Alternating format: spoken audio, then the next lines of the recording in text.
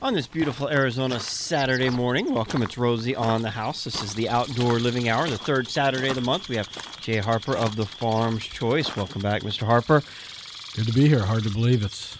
How did we get here already? It's nuts. It's crazy. I mean, beautiful, beautiful time of year. If we could just freeze frame it so it just stayed March for about 9 months. On March 2nd, it was my son's birthday, Remy. He turned 6. And we spent almost the whole weekend in the arena on the horses, and we actually got tans. We got tans the first weekend in March. And that was the weekend after it snowed like a foot in the valley. So, you know, if you don't like the weather in spring in Phoenix, just wait a minute or two, right? It'll change probably, or a month or two. A weekend. Well, we know it's going to change in a month or two. I mean, we know what's coming. That's the bad part about spring, in my opinion. You can't beat the weather, but in the back of your mind, you know it's getting warmer and a little warmer, and it's beautiful, and it gets more beautiful. But you know that at some point, when does beautiful end?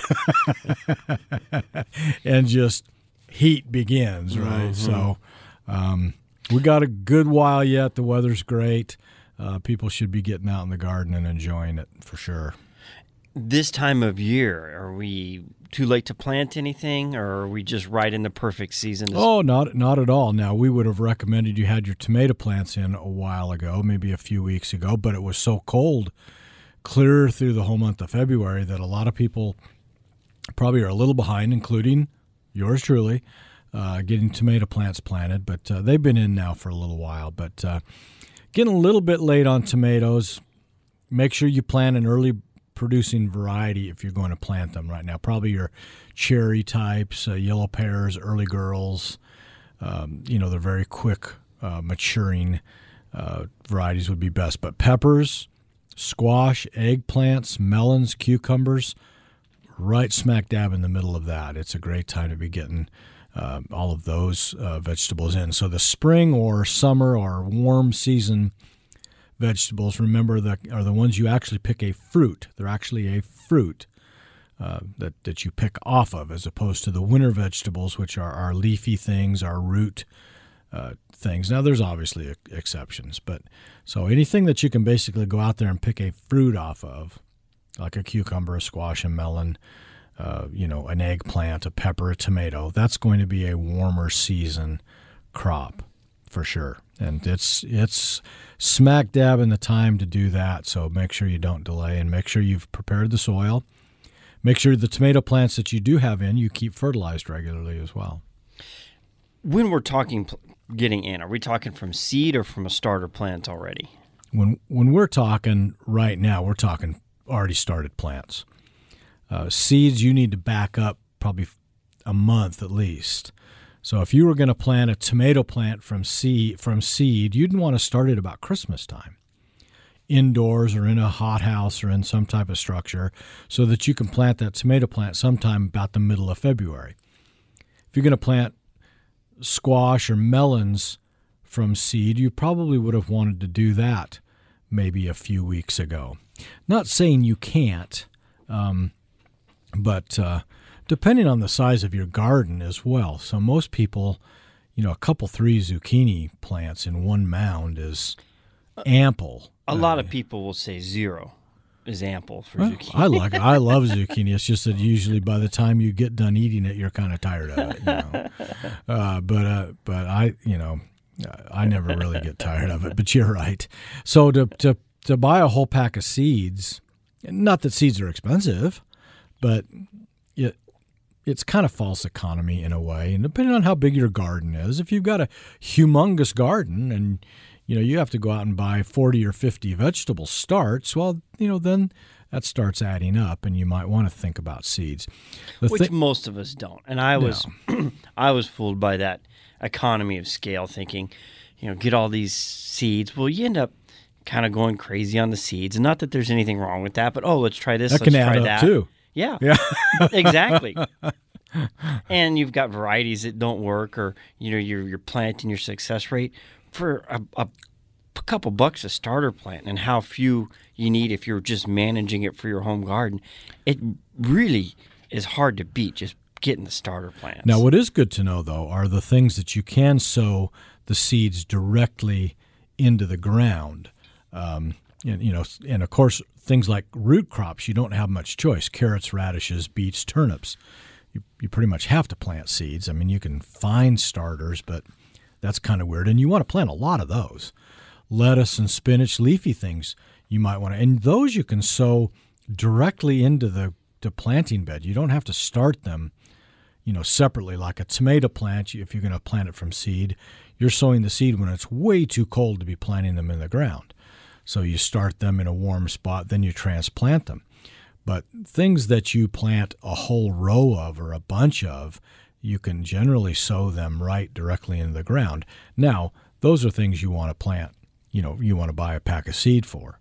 But, if you're going to do a couple, 3 zucchinis, that's something you maybe just want to consider. And just the time for me is where I get my money back on just buying the starter versus having to constantly be managing all those little starter ones. Well, and if you're like me, you're generally already a little bit late anyway. So right. Looking for starters and as big as I can find them, right? Now, when you're looking at your starters, is there anything specific to know as you're picking them out? Or they pretty much all have about the same amount of care and fertilizer? It's what you do once you're there in your possession where you really got to be careful. Well, the key is they should look good. I mean, they shouldn't be yellow. They shouldn't be leggy and flopping out over the edge of the pot and trailing. They ought to look nice and fresh and healthy and green and vibrant. To the eye, it ought to be appealing. If you want to take the next step and gently pop them out of the pot and make sure it's just not a big mass of roots, they, just like a tree or a vine or a shrub, could get root bound. Although it's a lot easier to rectify it with a vegetable starch. You can kind of peel the roots apart and slit them and break them up a little bit. But so make sure they're not root bound. Make sure they're not overgrown. Make sure they're nice and green and healthy looking. As the opposite of that, make sure they're not just little dinky things. Sometimes nurseries get a little desperate, or the grower gets a little desperate, and things are in short supply, especially about now when the season's been going for a little bit, and we ship things that may be, a little too young to ship and plant. And you try and take those out of the starter pot, and all the soil crumbles and falls away from the roots, and the plant can then be in distress. So it ought to be well-rooted but not root-bound, and it ought to look good and healthy. And then, of course, make sure it's a variety that will do well here. So do a little research ahead of time. Then putting it in soil at your home, it never looks as good as what you're getting from the nursery unless you're going straight like Mel's Mix or some kind of direct planting soil.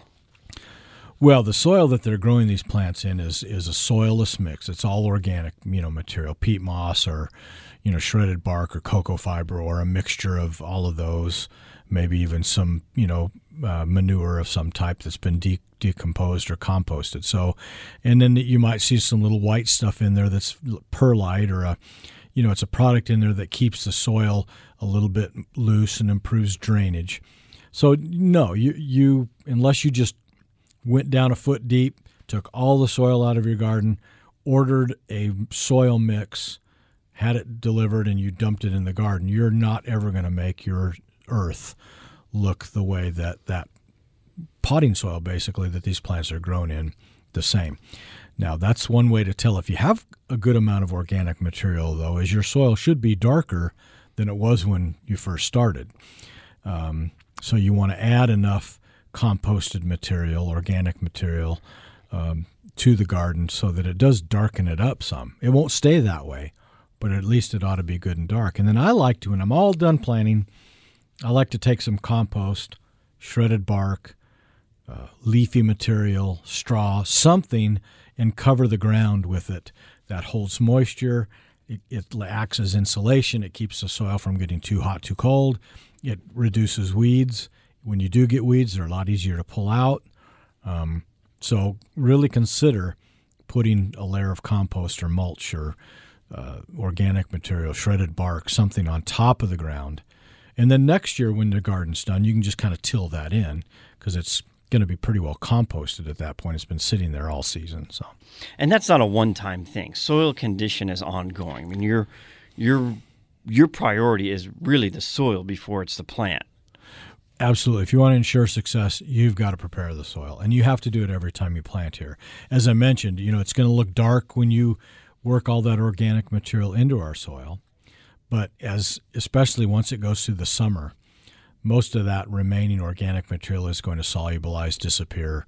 It's just going to be gone. It's going to dissipate. So it just doesn't, with our heat and the amount of water we apply, we just can't keep organic material in the soil very long here.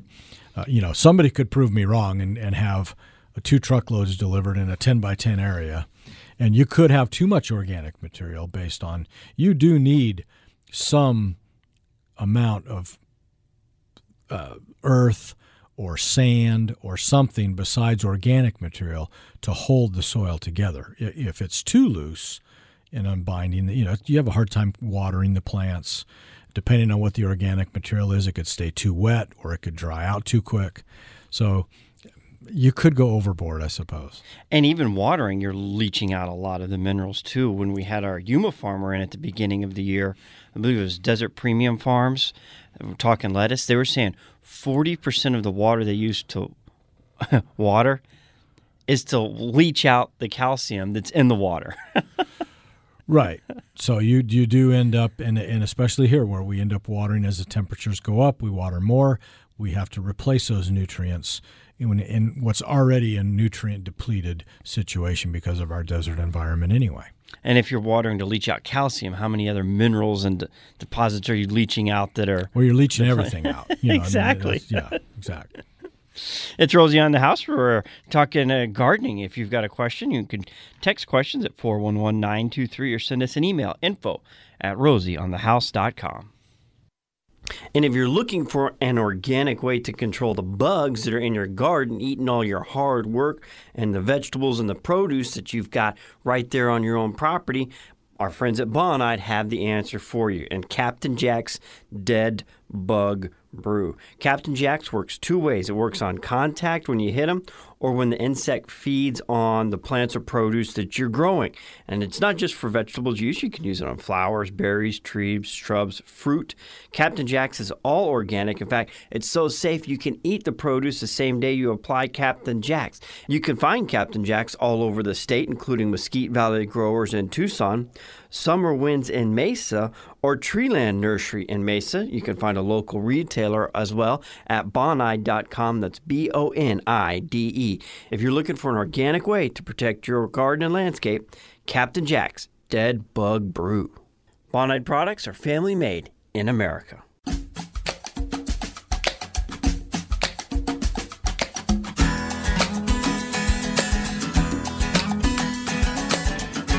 Welcome back to Rosie on the House. We were just talking about watering last segment, and how about all this water the state received? Talk about a hydrated Arizona.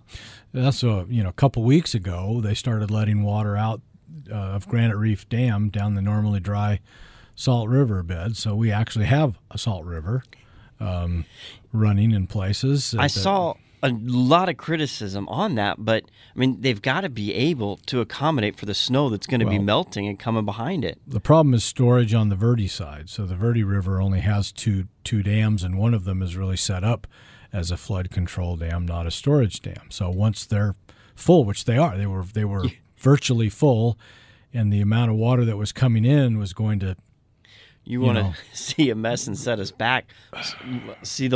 Keep those dams full and let them flood out. It's just too bad we don't have a place that we could take that water from Granite Reef and send it to Pinal County, for instance, and let them store it for a while. They could use it down there. So, but how often do we get that much? I mean, that would be once every 10-year solution, 8 years. 7. Yeah, I mean, it doesn't happen that often. It goes in cycles. It seems like it'll do it every year for a few years, and then I don't know how long it's been since the last time they had let water out. It's been several years for sure. I saw something where a couple weeks ago, we were already over the amount of acre feet for water in our reservoirs. Then we received the first 6 months of all last year. That October we had was, pretty amazing. And then you've put all of this on top of it. And so, yeah, it bodes well. It couldn't have come at a more needed time. I mean, somebody up there was watching out for us, I think. Amen. So what does that do for our spring gardening aside from, and we'll get into it after the news break because it's too long of a conversation, but aside from a huge population of weeds, what can that do for our landscape? What it really does is it makes everything grow better, including the weeds. So the spring flush on all of your landscape plants, you'll notice, has been pretty heavy. It's started already, obviously, but the stuff we don't want started a long time ago. I mean, it's now some of it is 3 and 4 and 5 feet tall. I've noticed driving around the big cheeseweed, the big leaf malbo plant. Man, they're like trees now. And what is that cheeseweed? I mean, it seems like you can drive out in the natural desert and not see it anywhere, but you come into any area of any kind of human population and you've got cheeseweed. Yeah, in all honesty, I don't know, where it came from or why it's here, but you're right. It seems to be more in the urban, suburban areas as opposed to, it's certainly not native out in the desert. You don't see really any of it out there. How did it get its name? Cheeseweed? Good question. If I'd have known we were going to talk about it, we'd have looked it up. I don't know. But, it's a fast growing deal and it gets big. And the problem is once it dries out and you got a big dry dead and it gets a huge trunk on it. So if you see that coming up, you want to control it right off the bat. Our property, for whatever reason, has its fair share of cheeseweed. And if that trunk gets too big, the goats won't even eat the stem. I mean, you could leave them tied there all day, and they at some point it gets too big. They go for the leaves and the small stems first. They get down to that trunk, they would starve as before they ate that. I think it's because it probably just gets to the point they can't. Yeah, it might be just absolutely unedible. So, yeah, so then you're deemed with mechanical removal of some type, and then you got to get rid of it and dispose of it, and because you can't, it's hard to compost big, thick stuff like that too. You almost need to run it through a chipper. Well, that's what the bush hog on the John Deere's for. There you go. And these methods are all for people like us. You kind of joked about it in the last segment that are maybe a little late starting seeds, so I'm going to the planter. Well, we're a little late applying pre-emergent, so we're going to mechanical removal. Is there any use in putting down pre-emergent now? Well, pre-emergent will start preventing weeds from the time it's incorporated into the soil, worked in, watered in, whatever. It's obviously too late for the material that's there now, but this isn't the end of it. I mean, we're going to have weeds that come up this summer. If we get any monsoon moisture or any moisture, they're saying this could go on through March and into April or May with this El Nino weather pattern. So I certainly would not hesitate to put down. In fact, it's really a good time to do it now. And then the fall application is what would have prevented what we're looking at now. So a fall and spring application of a good pre-emergent herbicide will save you lots of unnecessary labor. I think weeding is one of the most frustrating things because it really doesn't accomplish anything. It just kind of gets rid of stuff that you wish hadn't been there anyway. So it's not very constructive. And there's so many constructive things we could do. Absolutely. My biggest anxiety with weeding is you get done all this time and it's a temporary fix. It's a whole lot more fun to plant something than it is to just have to go out there and weed before you can even plant something. They are very opportunistic, and it's our job to eliminate that opportunity from the beginning with certain types of pre-emergence. Correct. That's a great way to put it. All right. Well, we'll talk about different types you can apply. I know if we've got lawn, there's a certain one that applies for spurge. There's some on the market now that advertises post, and a weed killer and a pre-emergent. We'll dive through that here at Rosie on the House.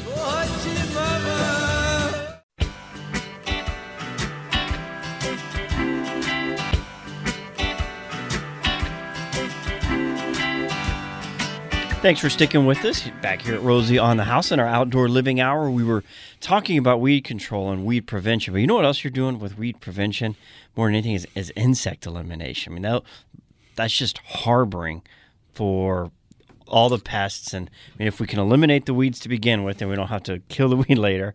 And if we do it fast enough, or once the weeds are up, now we're eliminating additional chemical spray for bug control.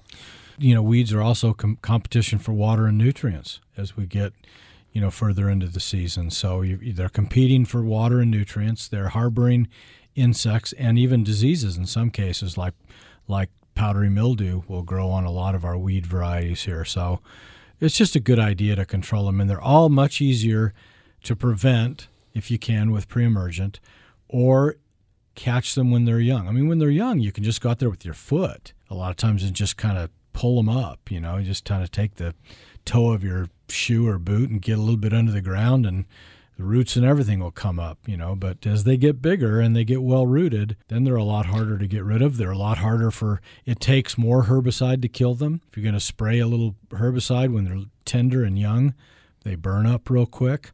If you can't prevent them with pre-emergent, try and control them before they get big. Then you also don't have the problem of disposing of a bunch of dead material. If you spray big weeds, then you got big dead weeds to contend with. And certainly you don't want to let them start flowering and go to seed, or you're going to have weeds again. Sometimes in the same season, they can regenerate and grow back.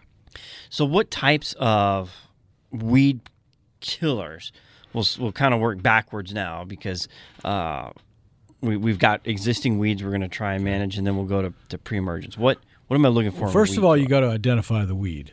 Do you have a broadleaf weed, something that's not a grass? Grasses can be weeds too. Petunia can be a weed if it's in the middle of your rose bushes. So it's just a plant that's misplaced in the wrong spot. So do you have a grassy leaf weed or a broadleafed weed? If you've got a broadleafed weed, then we can use, a certain type of chemical as opposed to grass. Now, where's it growing?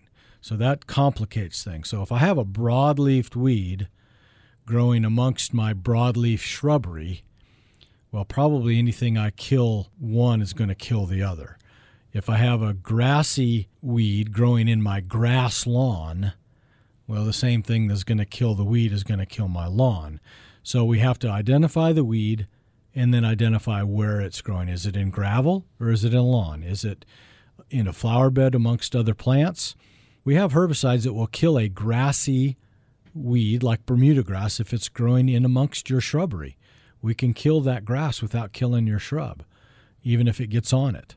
And the opposite is true. If we've got a broadleaf weed growing in your grassy lawn, we can kill the broadleaf weed without hurting your lawn. So identify the weed, identify where it's growing, and then take samples when you go into where you're going to buy your products from. Pull the weeds up, put them in a bag. Don't wait 3 days.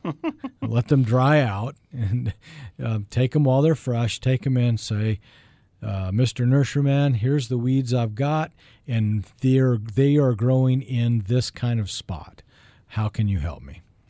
And in all of these cases, whether it's pre-emergent or weed killer, it's you got to follow the directions. Well, that's part of why we need to identify the exact weed, identify exactly where it's growing, pick the correct product to control that, and then be responsible, follow directions, how it's mixed, how it should be applied. Don't apply when it's windy or breezy. You would be amazed when you are spraying a spray in little tiny atomized particles of moisture, how far they call it drift, how far that will drift and can get on your neighbor's plants, your plants. So, do it. There'll be some type of temperature restriction as well on that product. Make sure you're applying it at the right time of day so it's not too hot or too cold. Make sure it's not windy. Use common sense. Don't go out there in your Bermuda shorts and flip-flops and spray, and get it all over yourself. Make sure you clean yourself up good. Make sure you use gloves. Make sure that, when you're done with your sprayer that you wash it out and clean it thoroughly. There's a lot of reasons that we've had issues environmentally over the years with certain things, and most of it is user error. It's been abused or misused or overused, and or used incorrectly, and that ends up with all kinds of repercussions. Follow the directions. When all else fails. But no, from the start, before it fails, follow the directions. Right, before. Now, is there anyone in particular that stands out over years? Bonide has been with us a number of years, and they've got a neem oil-based one that I found works real good. And it's, I don't know that there's anything I can suggest better than what you said earlier. Get them young. Ideally using a pre-emergent in areas where you can to prevent, things from coming up at all. And then catch them when they're young. Don't let them go to seed. If you can, it's great. Pulling weeds is great exercise. It stretches your leg muscles. It stretches your back muscles. If they're not too big and you can get out there and pluck a few weeds every morning, it's great stretching exercise. And if they're not big and the soil is moist, most of them pull out pretty easy. I think that would be the preferable thing, would be to minimize them. And then what ones you do get, catch them young when they're easy to pull. Unfortunately, we get situations like with this spring where it started not spring, it started in October and has been raining pretty regularly since then. And we've got now huge growth, which I don't think Paul Bunyan could pull these things up. They're huge. They're well rooted. So they're going to have to be, if you do mechanical, you're going to have to literally cut them off and then dispose of the material. And that takes time and space in our landfills, all of that. So these aren't the kind of weeds you could compost. Well, you could. There again, those big old trunks won't compost very Right. good, but the leafy material would compost. Sure. There's As long as you get them before they they flower. go to seed. Yeah, if they're flowering or have seed on them, you don't want to probably compost them. Although, in theory, if you truly composted it to the temperatures that are required, it would eliminate a lot of the seed. But hardly ever do we eliminate it all. But yeah. A couple email questions here that have come in through info@Rosie on the House or by text at 411-923. As so much of our phone use is not doing talking on it. I mean, what percentage of your cell phone, are you talking on it versus doing something else digitally? Oh, gosh, anymore? I don't know. But, yeah, talking's a minor part of it, isn't it? I guess I've never thought about that much, but it's certainly... certainly way less than half. A talk radio program where we take calls, I probably wouldn't have thought about it as much either, because it's really changed the dynamic of how call-in talk shows communicate. So much of it is digital, or as good as cell phone, or as much as a cell phone can do. You still got to have listening experience to the listeners, and hearing somebody in a car on a Bluetooth cutting in and out of service, going through mountain paths. No, it's not good listener experience, so we're a lot more picky on the calls we do screen. So anyway, with all that said, we are fielding your calls, and if it's a good, clear connection, we can put it on air, but we're going to get through some of the email questions that have come in. Spider mites. Someone's wrestling with spider mites. Is there an easy way to... Well, no, there's no easy way on spider mites, unfortunately. They reproduce very, very rapidly every 4 days or so.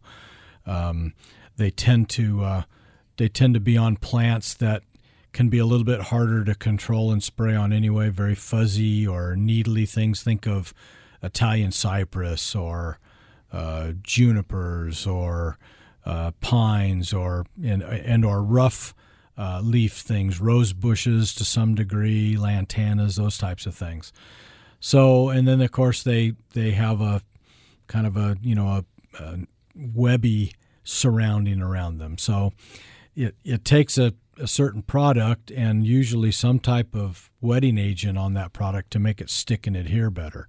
Spinosad, the advent of that has made it very safe to control mites, however, since it's an organic and can be used on almost anything, and put a little bit of spreader sticker or a wetting agent in with that, and it'll make it work a lot better.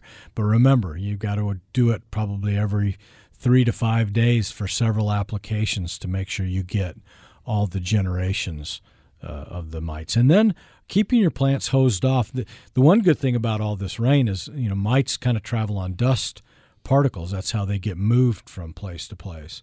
So we've had enough rain to keep things washed off and our plants clean. That certainly helps. If you've got big Italian cypress, and take a good heavy hard sprayer out there of just water once in a while and wash that dust out of them. Especially May, June, early July, before we get monsoon moisture, that'll help control them as well. Gene with a 520 area code, which used to mean something. I remember when 480 was East Valley, 602 was Central, and 623 was West. We get 928 numbers now of people that live in southern area. Well, everybody's using their cell phone. Yeah. So exactly. So maybe not central southern Arizona. This Gene wants to know about growing blackberries. Blackberries. There's some varieties that actually do pretty well here in the desert. You've got to still plant them in the right spot. Afternoon shade is pretty much a must. They need a fair amount of water. I mean, if you go up in northern Arizona, central Arizona, at the base of the Mogollon Rim and find wild blackberries, growing, they're generally always along Tonto Creek, Christopher Creek, Horton Creek, where they're, in a little bit of shade and a fair amount of good moisture. So shady side of the house, shady yard, good moisture, and a lot of room. Remember, the old briar patch, bramble patch of berries. They take up some room. So my favorite thing I pick out about spring is my peach trees are right out the master bathroom window. Nice. And every morning I get this pink bloom that you don't see anywhere else. Growing deciduous fruit trees has kind of a double value in the landscape because you get the flush of beautiful white to pink to, in some cases, reddish colored blossoms in the early spring, and then you get the fruit to pick and harvest. Peaches, there's a peach called a Red Baron that has a big old double red flower, and it's a great peach as well. So I'm gonna have to get that now just for the flower. That'd be a perfect complement to the pink that's existing. It's a great, just ornamental. Even if it didn't produce a single peach, it's a great tree to have in the landscape if you're looking for a small flowering tree. It's awesome. What are some other great color trees or plants?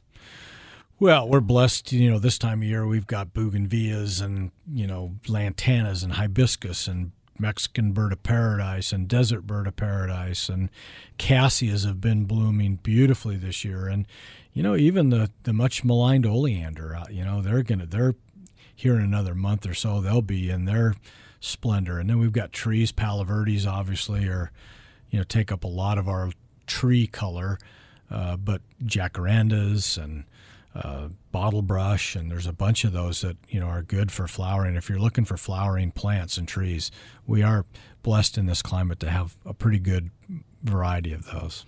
Final segment of our Outdoor Living Hour coming up next here at Rosie on the House.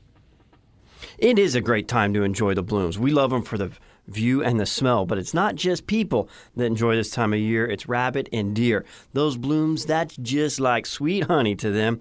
And if you've got rabbits or deer, they're very persistent, and they don't eat the ugly stuff first. They eat the pretty stuff that's in bloom and smells good first. If you want them to go away, we'll make them go away with Bonnites. Deer and rabbit go away. All natural go away can be applied directly to plants you want to protect and keeps animals from eating them for up to 45 days, which is longer than most of the blooms are going to be out. Go away liquid can be applied directly to vegetables, fruit for protection up to the day you want to harvest them. Go Away also comes in granular that'll let you create a barrier and protects your landscape for up to 2 months. Bonide products are family made in America, and you can find them all over the state, including Mesquite Valley Growers in Tucson, Treeland Nurseries in Mesa, or Summer Winds in Glendale. Bonide products are family made in America.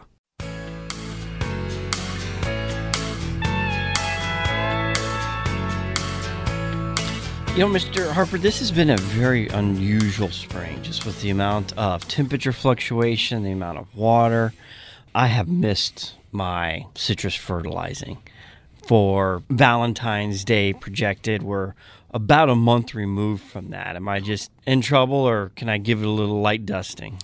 It wouldn't hurt as long as you're very careful. Make sure with any plant, make sure it's watered good before, the soil is moist before you apply any fertilizer on any plant, whether it's potted house plant or a citrus tree.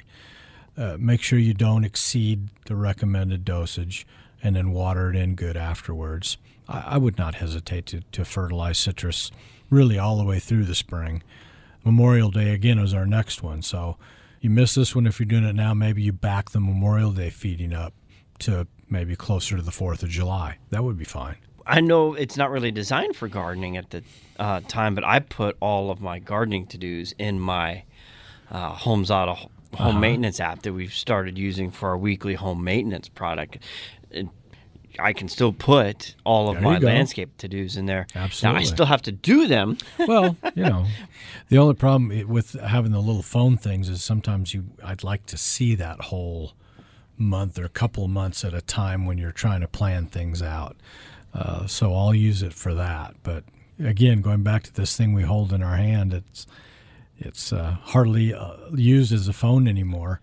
A friend of mine was involved in the early development of cell phone applications, and they were talking about texting. He goes, why would somebody have a perfectly good phone that they wouldn't want to talk into and they'd want to send text? Well, our home maintenance calendar has been quite a big success, unless it's there at my working desk. It's not my daily reminder. And, right. Like you said, for a big picture screenshot, it's fine, but daily operation, it's just not practical in a lot of today's world. But completely sidetracked us there. I wanted to talk about lawns before we wrap up this hour too. Where are we at in our Bermuda starting to? Your people that didn't overseed, their Bermuda might be starting to show a few signs of greening up a little bit. Usually about this time we'll start to see a little of that. You don't really need to do too much till it's pretty greened up, other than control the weeds in it. If you have a winter lawn, I would probably recommend feeding it one more time if you haven't recently, because they'll go a good month, 6 weeks yet. We don't want to let them go much into May, though. We'll talk about that next month, maybe how to transition that. But certainly middle of March to the middle of April, we want to keep that cool season lawn going yet. So good fertilization. If it has been 4 to 6 weeks since you last applied, I would probably do that again now. I spent some time this week looking at the Farm's Choice website. I didn't realize how wide a variety of product that's become. It's amazing what all you can do with chicken poop, isn't it? Yeah, from just unscreened raw material to pathogen-free pellets and crumbled product to a liquid product. We do a lot of different formulations, and depending on how our users, our farmers, our golf course customers want to apply it, we try and have a product that works best for them. And when you say that, we've had Ed Curry on, who's from Southern Arizona, does a lot of organic tomato and peppers. I think it was peppers. Yeah. He uses a ton of the Farm's Choice. You've got Green Valley pecans, the big pecan growers in Southern Arizona. Endless number of golf courses. Lots of golf courses. In Yuma, a lot of leafy green growers that grow lettuce and spinach. Those users use our product. Date growers, citrus growers. So there's really nothing you can't use it on. We have the food safe product, safety product that are pathogen free, pasteurized products that you can use on leafy greens. That's not the egg, right? The food safe no. This is a different food safe product. Right. But we don't eat it, but you can use it to grow your food. Correct. Got it. But we do, with organics, you do need to be careful. The organic materials can have some things have to be done right, and have to be done right, and taking certain precautions as far as timing and what products you use. And that's why we have so many different products that Again, it's kind of like the weed killer. Make sure you're using the right fertilizer on the right product at the right time in the right dosage as well. We're constantly looking to create a three-way win for Arizona homeowners, our partners, and our homeowners. And when we can connect a compost, a fertilizer product that's here locally, owned by a local company, that's just one more of those win-win. You eliminate mass transportation across the state lines or even out of the country. So you reduce the. Well, and the other thing is it's a we're talking sustainability. This is a product that 20 or 30 years ago guys were throwing away, hauling to the dump. It was taking up landfill space. Now we're recycling and using it to grow that food again and make that whole circle of life come about. So a lot more than just a three-way win there with the Farm's Choice. Thanks go. for spending Saturday morning with us. What do you get up to the rest of the weekend? Well, speaking of being behind in the garden, off to You that. too. Yeah, exactly.